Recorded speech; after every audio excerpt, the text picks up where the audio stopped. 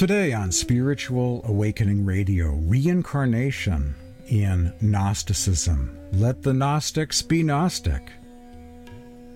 Reincarnation in Gnosticism according to the Gnostics. This first passage comes from a collection of ancient Gnostic writings known as Pistis Sophia, the Books of the Savior. Reincarnation in Pistis Sophia. Of the incarnation of John the Baptist, that John was Elijah in a former birth, Jesus says, "And when I knew that you had not understood that I had discoursed with you concerning the soul of Elijah, which is bound into John the Baptist, I answered you in the discourse in openness, face to face. If you like to accept John the Baptist, he is Elijah, of whom I had said that he will come." Unquote. Reincarnation in the secret book of John, also known as the Apocryphon of John, one of the books of the Nag Hammadi Library discovery. When they came forth from the body, such a soul is given over to the powers created by the rulers, bound in chains and cast into prison again. Around and around it goes until it, the soul, manages to become free from forgetfulness through knowledge or gnosis. And so eventually it becomes perfected and is saved. Reincarnation in the Book of Thomas the Spiritual Athlete, also known as the Book of Thomas the Contender, from the Nag Hammadi Library, one of the Gnostic Gospels. In it, the Savior tells us that after death, those who were once believers but have remained attached to things of transitory beauty will be consumed in their concern about life and will be brought back to the visible realm. At the end of the book of Thomas, the Spiritual Athlete, Jesus says, quote, "Watch and pray that you may not be born in the flesh, but that you may leave the bitter bondage of this life." In other words, pray that you are not reborn on earth, but that you return to higher realms. Unquote. There is a website that has a nice large collection of reincarnation passages from Christianity, including from Gnostic sources. ReluctantMessenger.com. If you're listening to this Spiritual Awakening Radio podcast by way of YouTube, scroll down to the notes section below for a link to Christian reincarnation, including Gnostic sources. If you're listening to this podcast through other venues or apps, feel free to send me an email and ask for the link to Christian reincarnation, including Gnostic sources. My email address is james@spiritualawakeningradio.com. Note, though the classic Gnostics of antiquity, as we've seen here, believed that reincarnation was part of the human condition, was part of the journey of the soul, was a reality, like Pythagoreanism, Platonism, and Kabbalah or Jewish mysticism. Their goal was to be liberated from it and return back to the true spiritual realm, referred to as the pleroma or fullness.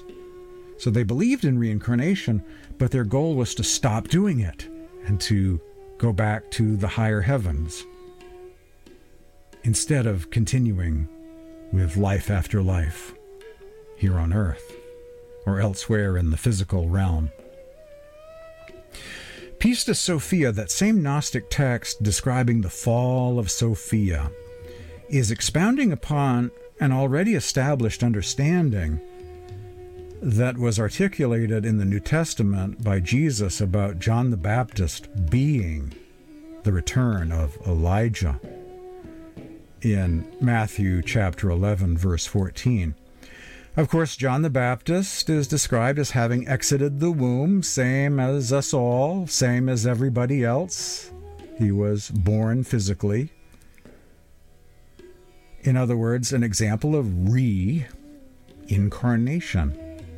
As opposed to resurrection, hanging out in a cave secretly for a few centuries and emerging again with a new name, John the Baptist, instead of Elijah, or beaming down from above. He came from the womb. He incarnated into the world again. As for Thomas the spiritual athlete and the Apocryphon of John, those texts are straight out of the Nag Hammadi Library of Egypt. The Secret Book of John, or Apocryphon of John, a kind of sequel to the Gospel of John, is considered to be one of the greatest of Gnostic texts, with multiple copies of it being discovered, a couple different ones in the Nag Hammadi Library discovery, and elsewhere in other discoveries, an indication of popularity and wide usage, and most definitely essential reading for those curious about the real Gnostics of antiquity. The Apocryphon of John includes reincarnation, and that's not surprising, really, given the obvious influences upon Gnosticism, such as Platonism and especially the teachings of Pythagoras, who believed in his own past lives, believed in reincarnation. My approach with this topic is coming from a different place than some out there in the world of podcasting. Mystics may have a sense of their own past lives as something real. Others have beliefs, absent any perception, personal, inner revelation, or insight. Countless are the belief systems. Everybody's got one. Reincarnation is not my passion. After all, the goal of Gnosticism and the enlightened is to not remain on the wheel of transmigration anyway. The goal is to not do it, to not reincarnate. Empirically, objectively proving reincarnation scientifically, or the existence of the soul for that matter, is still in its infancy, however. I have high hopes for both, but it may be a very long wait. One might have to wait for it, reincarnate, before that quantum spirit scope gets invented and someone can start taking measurements. My take is simply to see clearly something far less complicated, far less subtle than the activities of souls in other realms or the beyond. It is to let the Gnostics be Gnostic, treating them equally like any other world religion, and understand just what exactly the original spiritual movements labeled Gnostic actually taught, based on what they themselves have to say about that, and not what other esoteric groups coming into being many centuries or millennia later presume that the Gnostics taught, cooking in their own particular theological and cultural cauldron of bias, somewhere in Europe or the U.S., far removed from the Mediterranean of the ancient world where the Gnostics once existed. The saga of the Gnostics. Athanasius forbids the reading of their scriptures. Constantine and his allies attempt to eliminate them from the planet.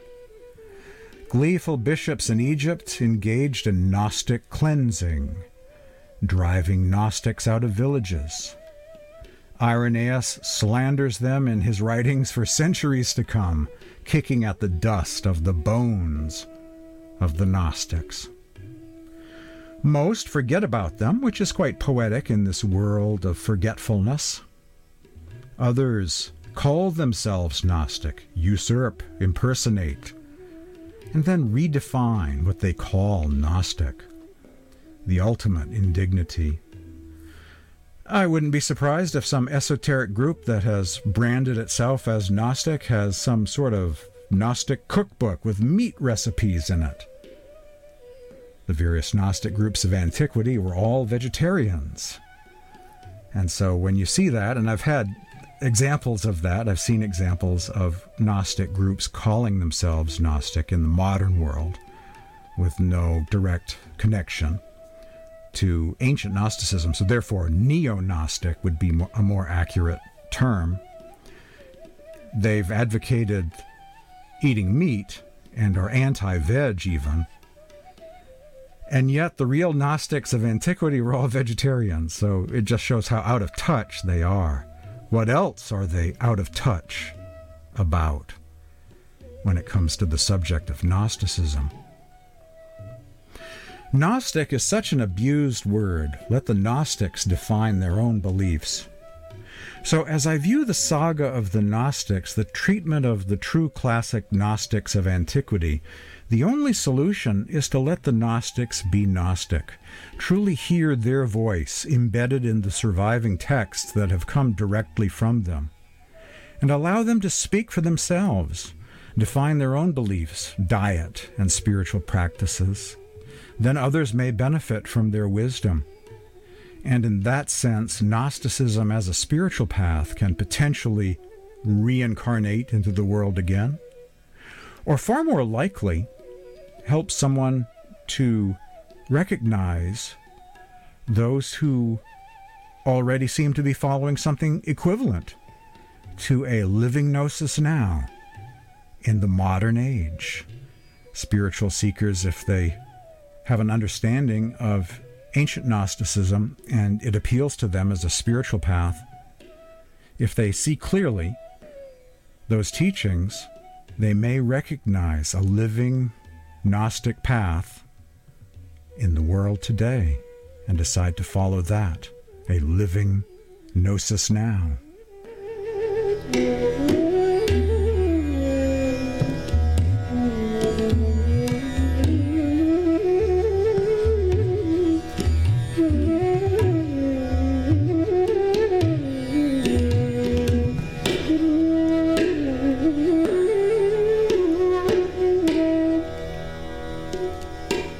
Thanks for joining me today for Spiritual Awakening Radio, focused on reincarnation in Gnosticism and letting the Gnostics be Gnostic.